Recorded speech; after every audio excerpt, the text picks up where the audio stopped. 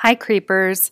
This is Unexplained Oregon, a podcast with two best friends talking about all things creepy, the unexplained, and the missing in the Pacific Northwest. You can find us on Facebook and Instagram at Unexplained Oregon. You can also email us at unexplainedoregon@gmail.com. We love our listeners' suggestions, and we love hearing from you. That reminds me, if you're a friend of the podcast and you want more people to find out about us, can you take a minute to go on Apple Podcast and give us a good rating? We appreciate that. Kim and I talk about real-life, intense subjects on this podcast that could be disturbing to some listeners. We also use bad language. As always, be mindful and take care of yourselves. And here we go.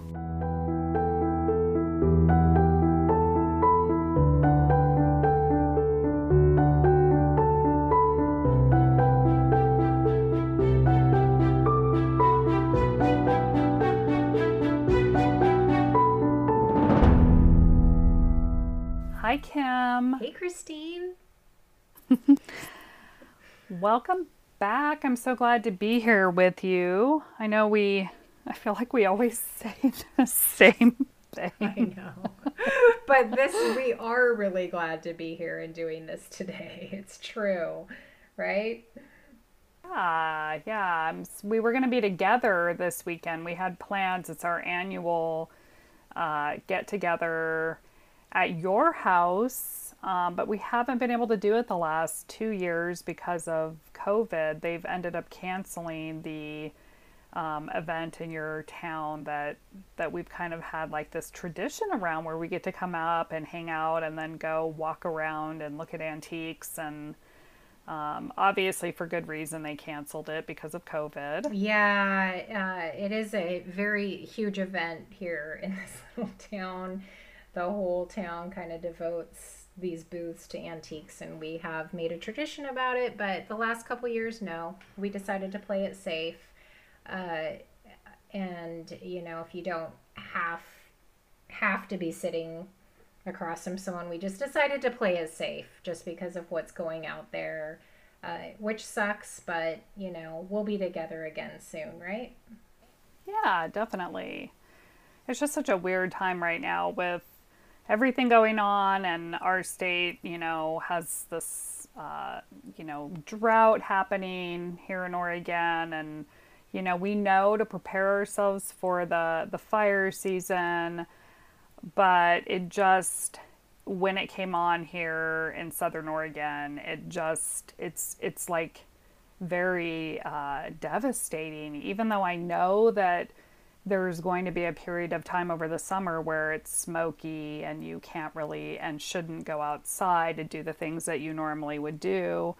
It just always is like stunning to me when it happens because it's like the apocalypse almost outside. It's just the smoke gets trapped in the valley here from all the fires going on all around us.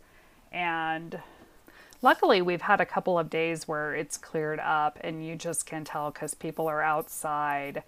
In combination with like the cooling weather temperatures too, it's like we're all trying to take advantage of it. Yeah, I know you've had like kind of some fluctuations too with the smoke, right? Yeah, we do. We don't see it as much as down there, but it does take me back to like this time a year ago when like everywhere around us was on fire, and it was crazy. I don't remember growing up in Southern Oregon the smoke happening every year though. Like it just seems like the last few years it's gotten so much more intense.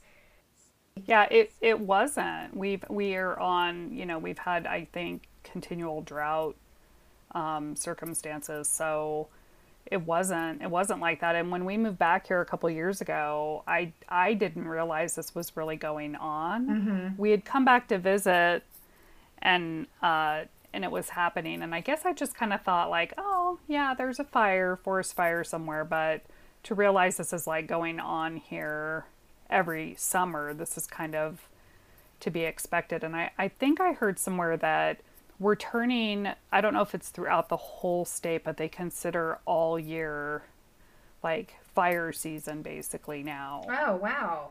Even during the winter time in a lot of our state, I think it's still, we still have to be aware. And I don't know that it's going to change anytime soon, if it, at all. And so that's been weird, along with COVID and just the fluctuations of mask, no mask. I mean, we had like, what, 2 weeks where we didn't have to wear a mask, right? I still wore the mask. I know, you told me you were. I don't care. This is my lifestyle now. I'm going to wear this all the time, like anytime I go out. And I was like, well, I'm going to take mine off for a little while. We got, I think, like a 2-week buffer in there. Yeah. And then it was like we had to put them back on again. Yeah. I mean, it's really not that You never hard. took yours off. But I haven't left the house, so it's pretty easy for me to wear the mask. I mean, I haven't. I've really like stayed. I'm lucky. I mean, my work was very accommodating to everyone that could go home and work from home. They said, let's do it. Stay safe. We don't want to lose you. Thank God for that. So I really haven't had to go out. So for me to wear the mask, it really isn't that difficult. I'm not wearing it all the time, all through the day. I commend you. I know you're in the office a lot and you have to wear it all through the day. But thank you for wearing it. Thank you for wearing the mask and continuing to wear it. Just want to say it. Yeah, and I know that there's a lot of controversy around vaccination, unvaccinated, and we're not going to go into that, but I think we want, I know, I can't speak for you, but I just want things to go back to the way that they were, before COVID, and it feels like it's just kind of been a little bit of a roller coaster, and it's hard to tell when that's going to change. For sure, but you and I will be here. We'll be here. We'll have our masks. That's right. We want to say thank you to our listeners that have been reaching out and welcoming us back during the second season. It feels really good to hear some feedback from people, to get some emails. We've had, some people requesting stickers. So we're going to get those mailed out. And of course, if you're interested in one of our cool stickers that says, has our Unexplained Oregon logo on it, please message us, email us, whatever, and we'll send one to you. For sure, for sure. And I also wanted to say thank you to Maya, your daughter, for, helping us last week. She came on, was a wonderful guest host, and went over the Bryce, I hope I'm saying this right, Las Pisa case, and a missing young college student in California. And I've followed that case for years. Some of the information that Maya talked about I hadn't heard, so thank you, Maya, for coming on. We'll continue to definitely have you on. If you will come on and grace us with your presence again, that would be great. I know we've talked about doing a kind of a follow-up to that, right, Christine? Yeah, and I think I said it in that episode, I'm super excited to do more episodes along the same line as, people that have gone missing, with their vehicles abandoned. Like that, I find super intriguing. And then also, Pontip had shared a document, a Google Doc that she'd found off of Reddit, where some person thought it'd be a good idea to, with her free time, to create a Google Doc of using like the Charlie Project website. I think it was a female, comprised all of, like, per state, these missing people and what the circumstances are, and if there were any known factors, like they were, suicidal, they had health conditions. So this Google Doc is amazing. It's a couple years old, but there are a few people from our state that are still unsolved, and they went missing with their vehicles also. Crazy. So I know we keep bringing this up, but I, for some reason, find it super intriguing because we've had these missing women in our state that we've focused a lot on, especially here in Southern Oregon. We've done our Watch Out Wednesdays, and There's men missing also. Mm-hmm. This isn't just necessarily a female thing. There are also men going missing all the time as well.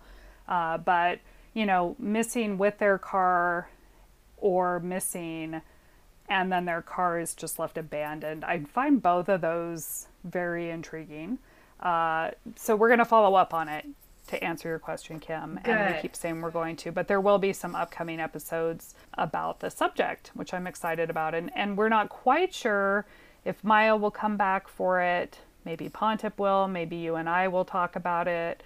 But we're going to keep talking about it because there's missing people. So too many missing people in this I know. state. It's crazy. And if you haven't had a chance to go back and listen to our first episode of this season, we covered Graciela Garcia, a missing mother in Hermiston, Oregon. Please go back and listen to that. If you could donate $5 to her GoFundMe page today instead of getting your coffee, we'd appreciate it. Like, we're at this point just trying to get the word out there and raise money for her family so they can raise money for an attorney to get more information about their case. So please go back and listen to that first episode of this season. We'd greatly appreciate it.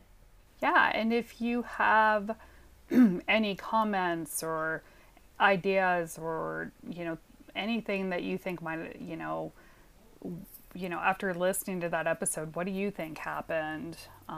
We're open to a discussion on our Facebook. I think talking about it and keeping this energy out there is the key to. I think it's so hard to have the exposure on the news or on a podcast or whatever in the papers, and then it just kind of gets forgotten. Mm-hmm. And so that's why you and I wanted to talk about the GoFundMe, because I feel like that is something we all can actually, contribute to if we're able to. Not everyone is, but if you are, like Kim said, just most of us can, or a lot of us, we'll treat ourselves to a coffee. What if we took that money and put it on the GoFundMe? Sure. I think that that's one way that we can kind of go from being like just sitting here listening and kind of being that type of participation versus like actually trying to figure out ways that we can help, so that we're not just holding the story, we're actually doing more in a way that works for us and for them and kind of gives back a little bit. I hope so. And now I'm rambling. I hear you, girl. I hear you. Okay. So yeah, we're here today. We're gonna talk a little bit of.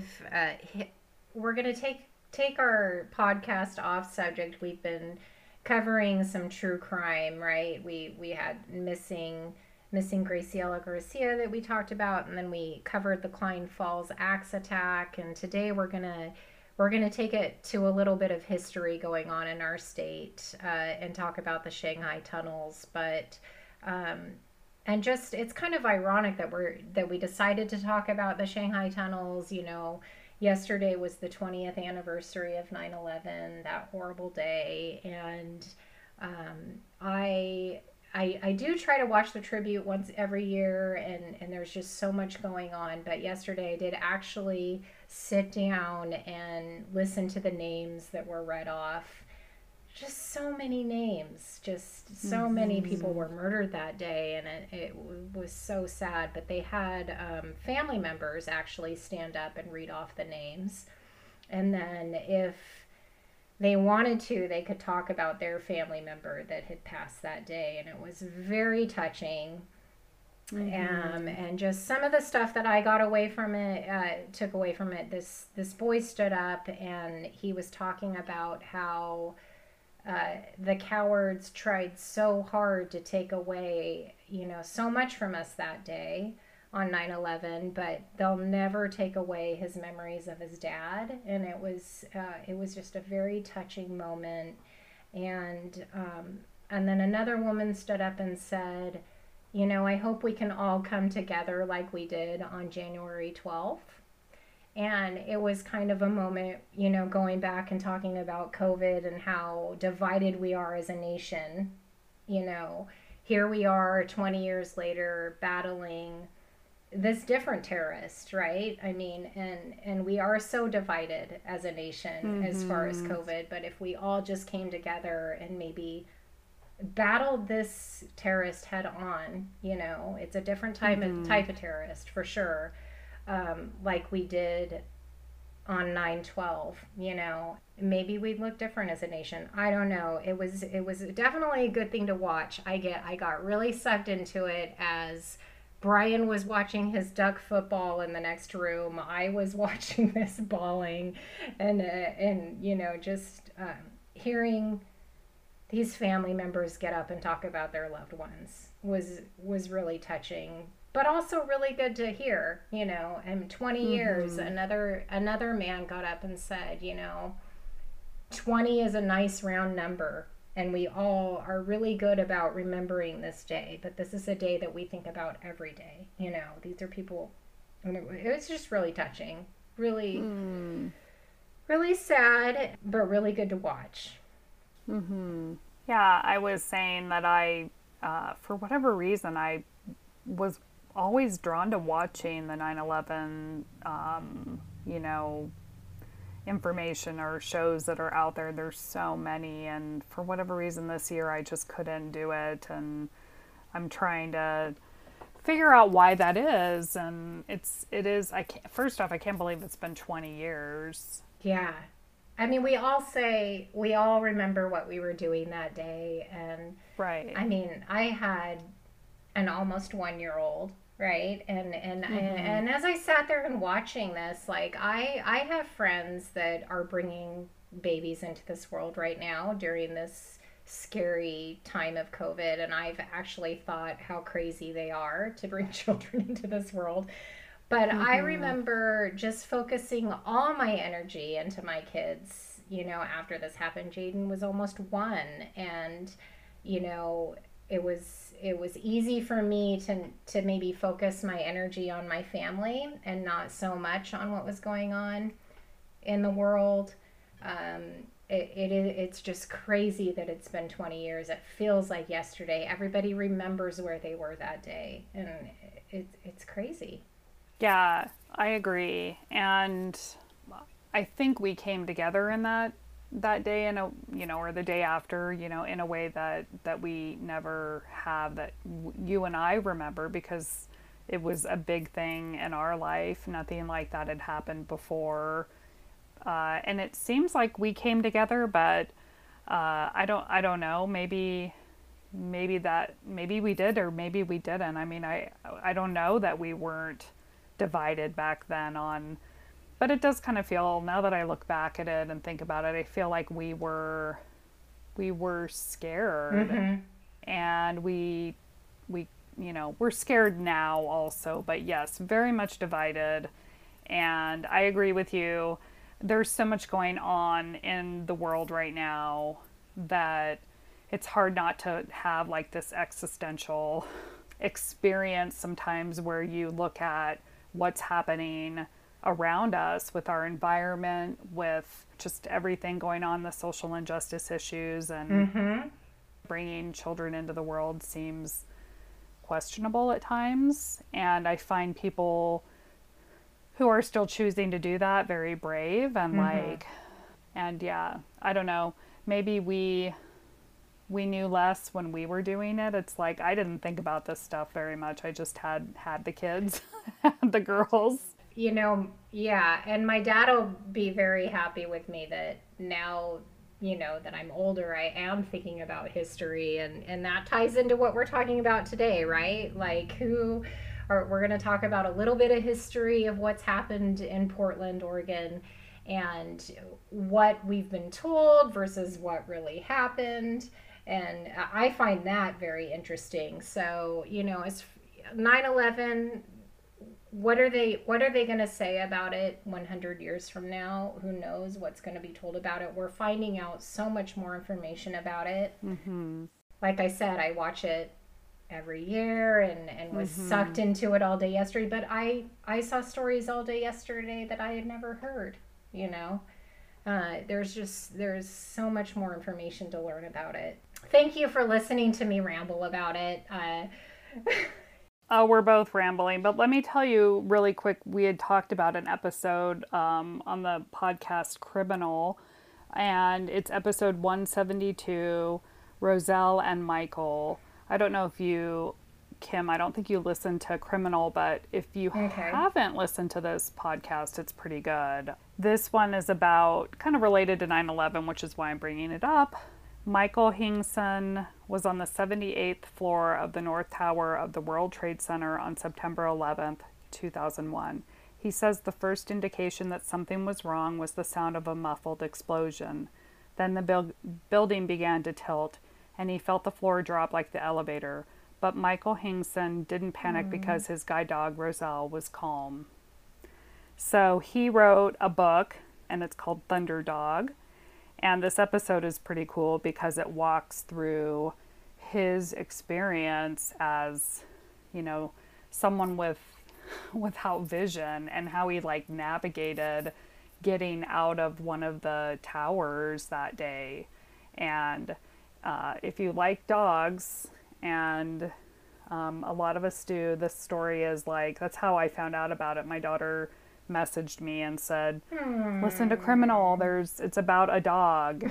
And I didn't know that it was about 9/11, or I probably, here I am trying to avoid it, and then I get wrapped up in it. It's a sweet story, and it's pretty eye-opening in terms of like, I'm not sure if that's the right phrase I should be using for this story, but it is for me as a person who doesn't have to think about, you know, not being able to see. And this really like was, I try to imagine what it was like for this person without vision to navigate getting out of the tower.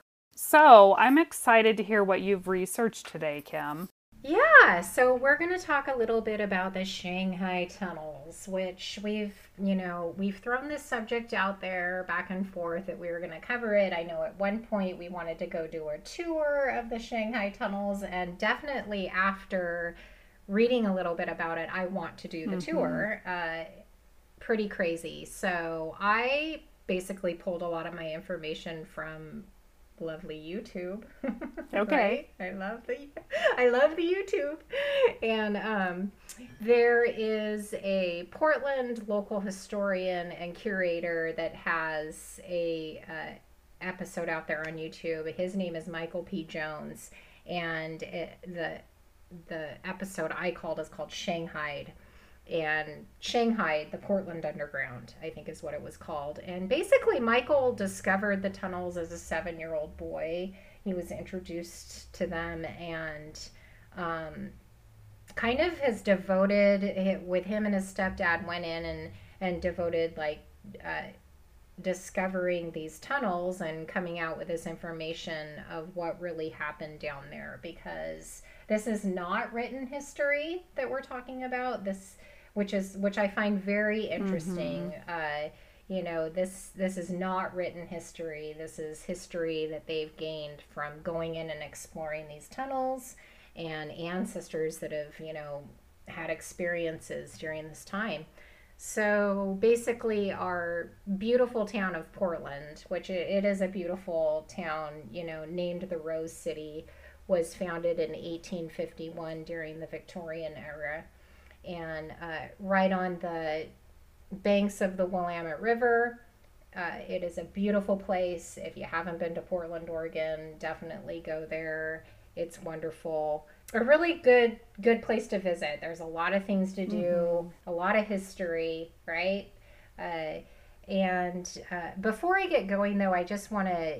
They talk a lot about this term called Shanghai. So why these tunnels are called the Shanghai tunnels, right? And basically, there's a term in the dictionary that being shanghaied means it was the practice of kidnapping able-bodied men and selling them to sea captains and forcing them to work aboard ships. So as the story goes, 1850, a ship would pull into Portland, Oregon, right?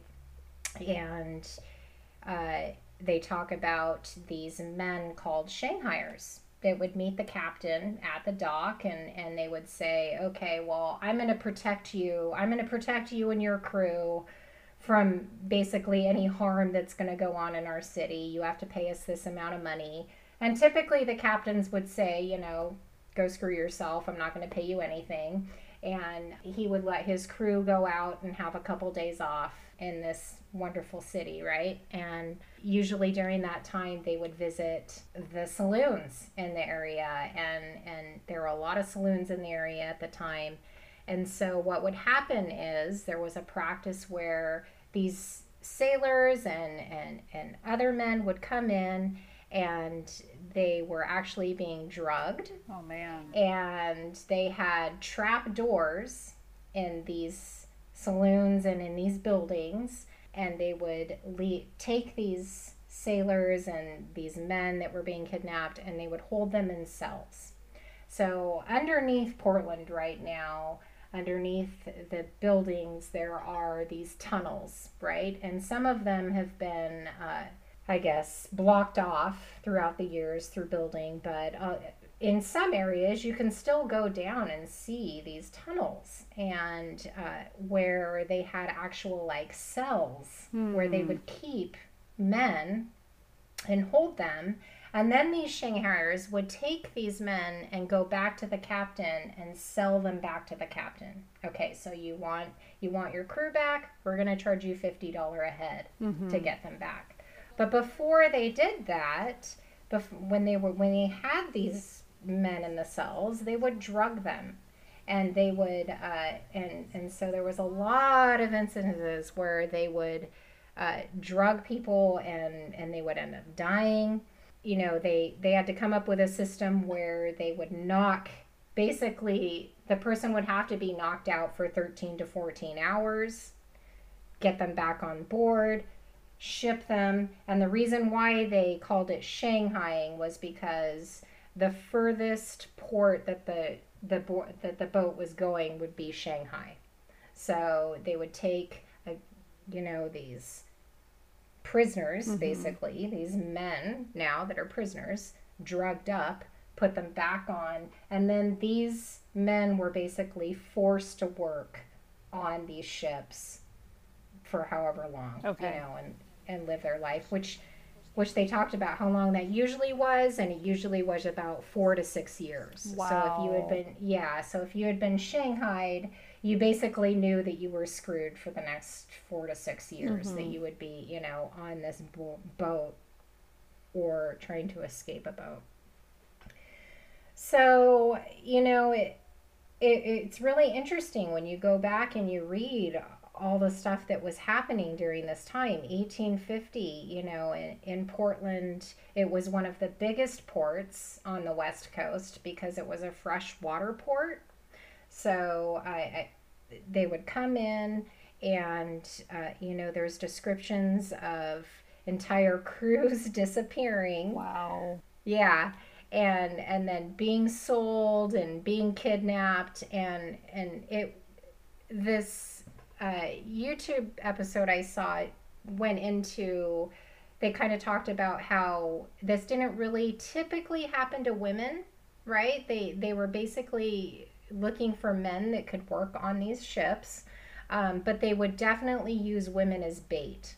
So they were using the women in the brothels as bait to get men in, and then they would drug the men, kidnap them, and then sell them back to this captain on this boat. Wow.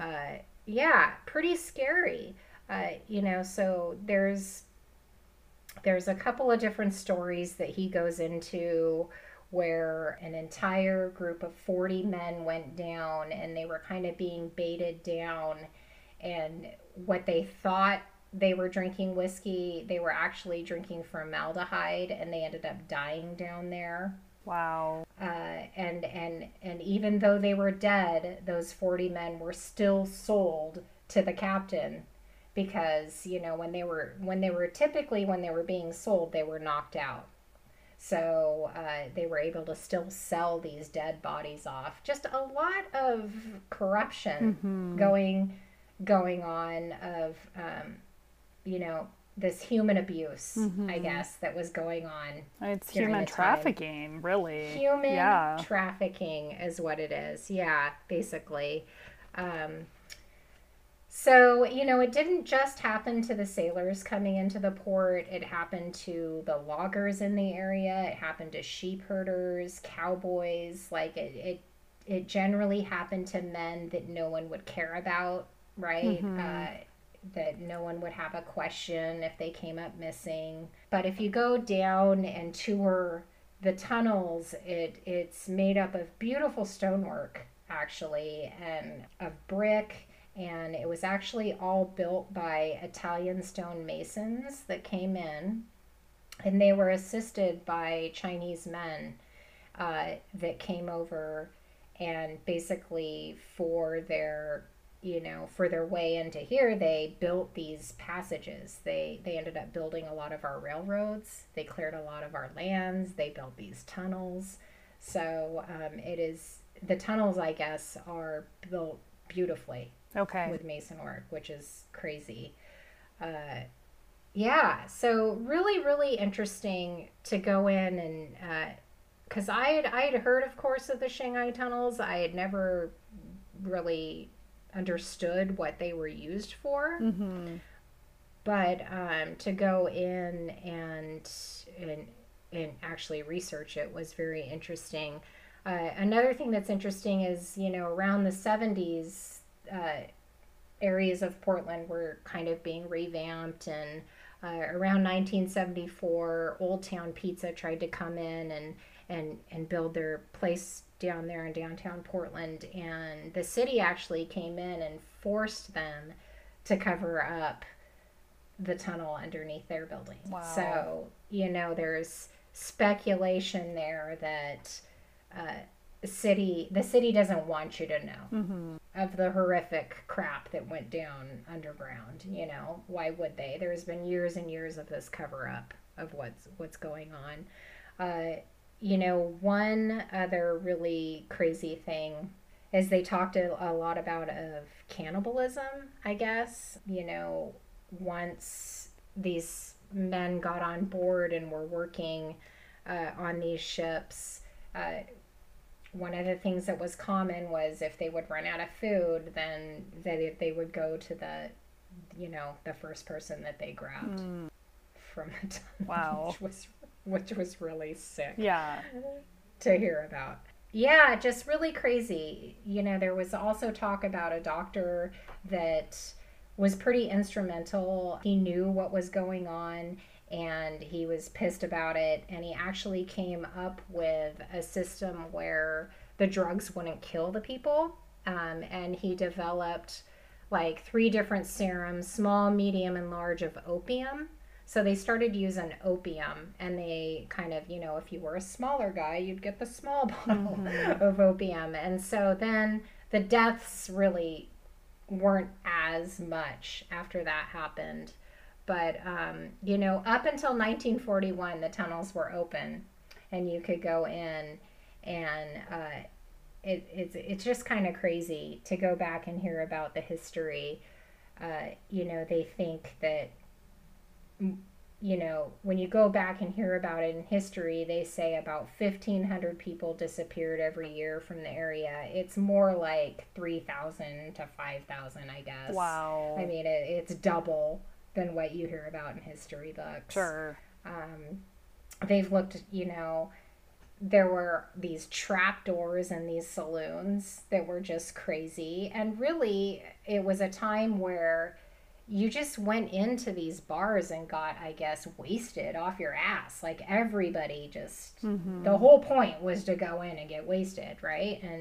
And so the people working there were in on it, and their whole point was to get everyone so hammered that they were so drunk. And there's actual like trap doors where they would just like hit a button and someone would fall through the floor. And Wow. then that's it. So, So on this video that you watched, were they actually in the tunnels, like trying to get around in there? Yes. Because I think I've heard that many of the tunnels are like not even accessible, they're collapsed, they're like dilapidated, and even though there's tours that go on, I think they're even closed down right now and trying to decide how and where to go from here because of that, maybe because of COVID. Did you hear Interesting. anything? I know it said, I know there's a lot of them that you cannot Mm-hmm. access, but I think there are areas where you can still go down. Yeah. So I didn't grab the year that this one was made, this video on YouTube, but if we could go down and do the tunnels, it would definitely be very interesting to go down there and see the history of it. You know, there was on this tour, there was like a baby carriage down there. There Mm-hmm. was like, remnants of people down Yeah. there, which is so crazy. They talk about this one spot where there was this pile of shoes, and they've heard like screams, I guess, Oh, from this wow. particular area. Yeah, kind of crazy.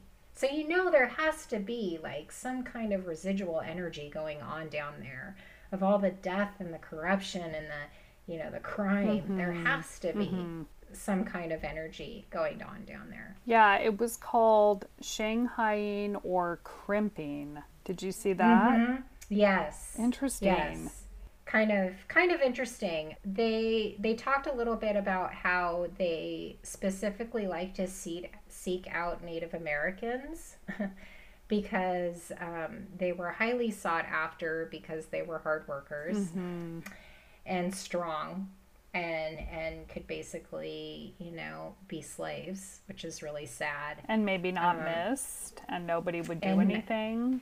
and not Yeah. missed, which is really, really sad. It just takes me back to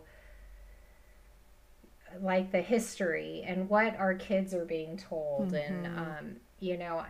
when my daughter was, I think she was in fourth grade, we had Columbus Day off. And, I was all excited because we had the day off of school. And she sat me down and said, "We're not going to celebrate today." Mm-hmm. My 9-year-old sat me down and said, "Columbus was a very bad man, and I want to tell you why." And I mean, for like the next 2 hours, she schooled me and told me, Sure. I had never been told that before. Mm-hmm. So, my 9-year-old tells me that. So it brings me back to, what our kids are being told and what our kids are being taught. It's so important, right? Like, I mean, the Shanghai tunnels, this information should be known to people. Yeah, I think it's not because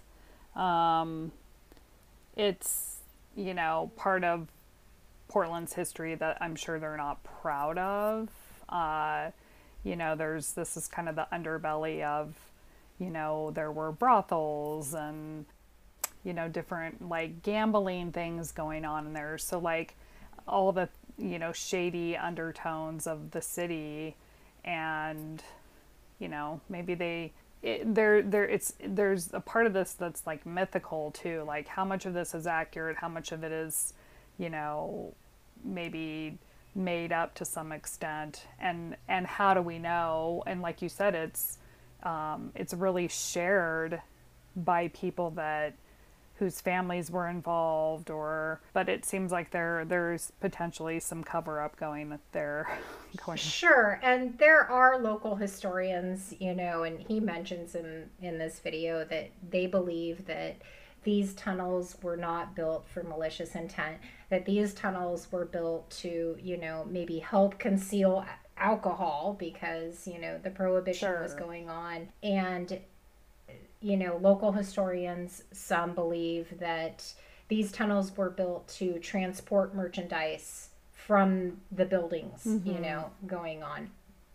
You can believe that, what have you, but I don't know. I'm not going to turn my back on what went I'm down there. sure that brings Yeah. that brings us to another underground tunnel system that we just happened to bump into. I mean, the Shanghai tunnels are well known, and actually a listener had, I'm sure we've had more than one listener suggest that we do the Shanghai tunnels. And of course, we were trying to do something a little more lighthearted. I know. That's what's so funny. We're like, let's do something light this week. And we're talking about cannibalism and kidnapping, crime. Yeah. But it turns out in Pendleton, Oregon, there's also some underground tunnels, or a whole underground city even. And it made me wonder, because you and I didn't share the information, like what you found out and what I found out. And I started doing some research on this, and I'm like, well, this is probably the same information Kim has. It's probably the same type of system setup in Portland that it was in Pendleton. But I think it's actually a little bit different. So there is, a whole underground tunnel system in Pendleton, and it wasn't until 1980 that potholes started appearing in Pendleton, and that's how they discovered that there was this tunnel system underneath the city. So there are actually, they say, the two parts to the city, the one above and the one below. And this underground tunnel system started in the late 1800s. Basically, there was a lot of people here from China who were brought in to help build the railroad. And once the railroad system was complete, the transcontinental route from, I think it was from the East Coast, or from Portland to the East Coast. So once they had completed that, there was no need for these workers anymore. The workers were then competing with other people for jobs because they're hard workers, but they're out competing with everyone else to try to get jobs. And I think it's a little bit interesting because they were competing with, and this was in quotes, native sons. So here they are with, competing against the Native American people for job positions, and it actually impacted the wages. So there was such an influx of workers that, of course, their wages were low or lowered because of it. And I'm sure they were all competing for positions. So what was going on was that often they were, mistreated by, regular people in society that they were interacting with. They weren't considered citizens. They weren't allowed to own land. And there was no more further immigration going on. So once the railroads got done and they weren't needed anymore, also if there were any types of crimes committed against them, often the people doing it were not prosecuted. So they were basically targets, and they knew not to be out after dark. And so they started to form self-sufficient, they called them ghettos, but that's really how Chinatowns were created, was to sort of have their own area where they could kind of stay quiet. So they created these communities to stay under the radar, stay with each other. And it was in response to prosecution, really. And here's the thing, they were so good at it that we don't even know the total count in terms of how many people were actually really living here or living in Chinatown, because there was no way to really document it or count it, because they were so good at staying low and not being noticed and not being persecuted. Even though they were here, they had been brought here to do the work to help our country prosper, they ended up being villainized and persecuted and attacked. So they started creating these access tunnels to actually facilitate businesses amongst each other. Oh, wow. And in that same thing comes the brothels, comes the opium Yes, Dens, opium yes. dens, gambling, places. So all that also became a part of it, and obviously, like with prohibition, so the seedy part of it also happened as well. Mm-hmm. And so it kind of, I mean, the part that I'm adding in is not, I didn't read anything about, probably because it's in Pendleton, there wasn't anything about kidnapping, nothing like that Mm. here.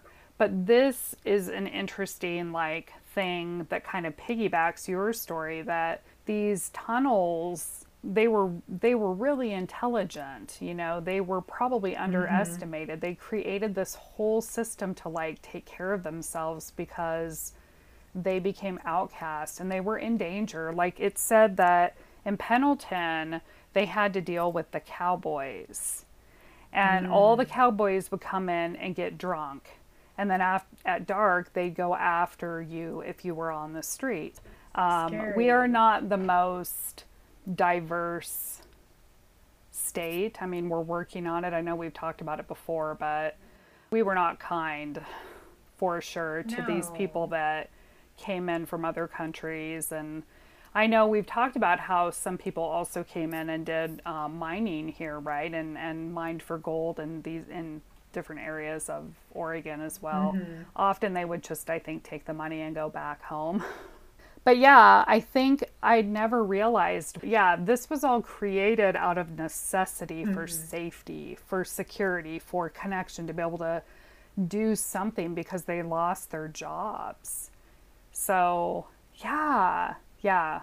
Sad. Anyway, Yeah, really crazy. I'm really glad we've lightened it up this week. well, and you can tour the Pendleton Oh, you Underground. can. Okay, I was going to ask you that. Yeah. It'd be interesting to go down there. So you can go down and tour it, huh? Yeah, and the one I was looking up, the Shanghai tunnels are currently closed. They're talking about the one in Portland, how to, what it's going to look like, and if they're going to open them back up again in some capacity. Mm. But I believe the one in Pendleton is still open. You can go look and tour, and they have, different things staged in terms of what it would probably look like. But yeah, it's it's interesting that these have been underneath our cities, right? And it's kind of creepy. And Mm-hmm. you think of what everything that went on, and like you said, there are people that have probably been murdered and crime and different things. I'm sure it's pretty creepy. Yeah, definitely. I bet there's some residual energy going on down in Pendleton. As I was reading about the Shanghai tunnels, I really got just sad about what, the history that's being taught to our kids, Yeah. like I said before, is not really what went down. And it actually made me think about that podcast that you had mentioned, Stolen, Mm-hmm. The Search for Jermaine, which is a really good podcast. And I finished it. I don't know if you did, but it's about a missing young indigenous mother in Missoula, Montana, that goes missing. But in one of the episodes, they talk about the history that's actually being taught in their area regarding Native American history, Mm-hmm. and how that alone has affected how people in that area think towards Native American people. And it's really sad. Mm-hmm.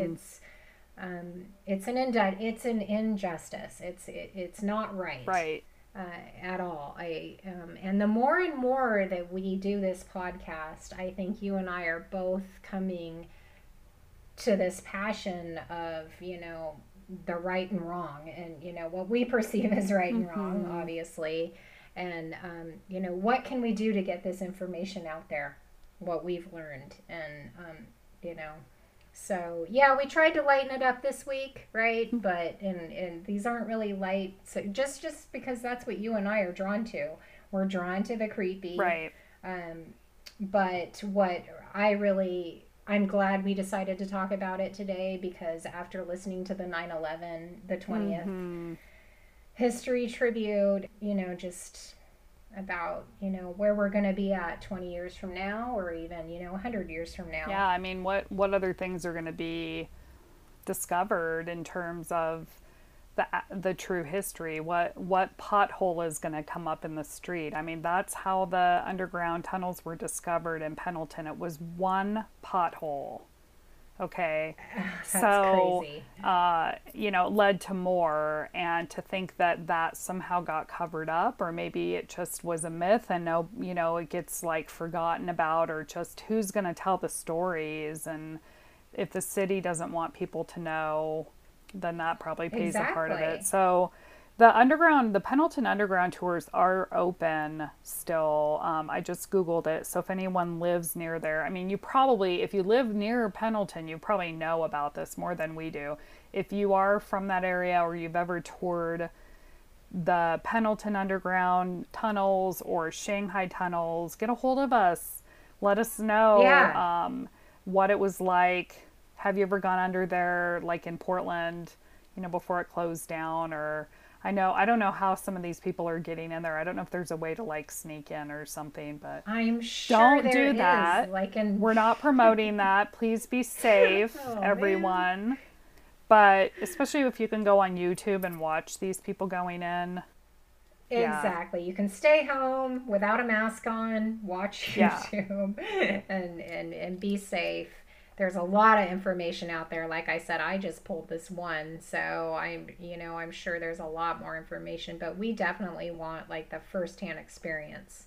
So if you've been there, definitely email us and let us know. And if you do, we'll send you a sticker if you leave your address. Yeah, we want to know what you all know, and we didn't want to go heavy this week, even though it did turn out kind of heavy. But it's kind of heavy I know. times right now. It If you is. want to laugh, I suggest go and watch, something funny on TV in I'll try to between find true something crime. funny.